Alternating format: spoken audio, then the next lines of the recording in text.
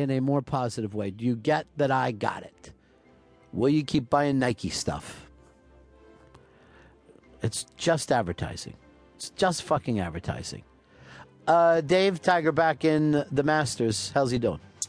4 under par. Pretty damn great opening round. In fact, it's the first time in his entire career he's ever shot below 70 for his first round. And he's had, obviously, brilliant Masters. He's a guy who needs to kind of grow into it as the weekend goes along, Absolutely. though. And he's a genius on Sundays, we all know. Yeah. So, for people going, can Tiger handle the pressure? Apparently he can. Yeah.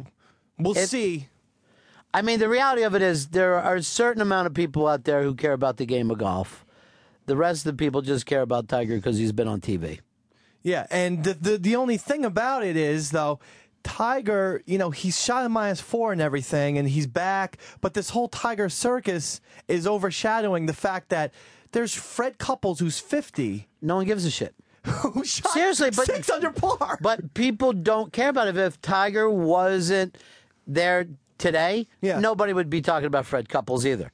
You see what I'm saying? Like, people don't necessarily... There's a certain amount of people who that's their game. They care about it. They watch it. They sit around and talk about it like people who care. Most people now just pay attention to Tiger. Just in the way of when Michael Jordan was playing, suddenly people who didn't care about basketball cared about Michael Jordan. Right. So you can't blame the fact that fucking Tiger has overshadowed Fred Couples, because if Tiger wasn't there, nobody would be talking about Fred Couples anyway. Fred Couples needs to go out and do his own fucking shit. Don't worry about it. Try to win the tournament. Try to do as well as you can. Has nothing to do with Tiger either. Okay, but that's one player. One stroke behind him is Tom Watson, who's 60. So you have a 50-year-old and a 60-year-old. You have two fucking old-ass guys. And again, in first and second place. We still wouldn't be talking about this. Well, we'd be talking about Watson, no? I don't... how many tournaments that he wasn't in did we sit around and discuss? Very, very fucking few. 0. There's very few fucking people who do.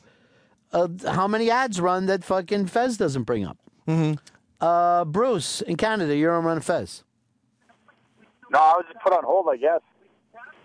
Now you're on the air with me. What's that? Now you're on the air with me. Oh, I'm on the air with you. Hey, thanks very much. The whole Tiger issue in regards to, him playing golf, not playing golf, and what he's doing outside, everyone's just got to back the fuck off and leave the man alone. Who cares? How long has he been off? But he's hasn't played for how long?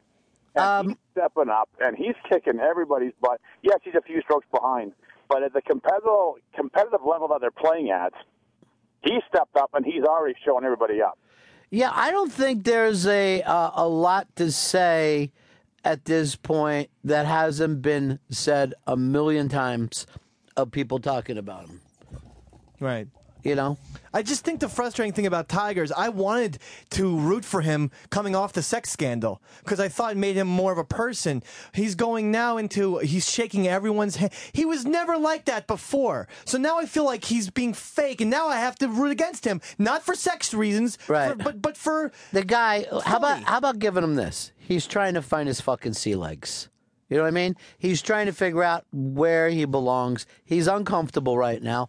The fact that he went out there is pretty fucking crazy because I don't think most people understand the amount of shit landed at him. Now, I'm sure you've had a couple drinking bouts where you're wondering, do my friends still like me? Yeah. You know what I mean? So then you go back to the next party.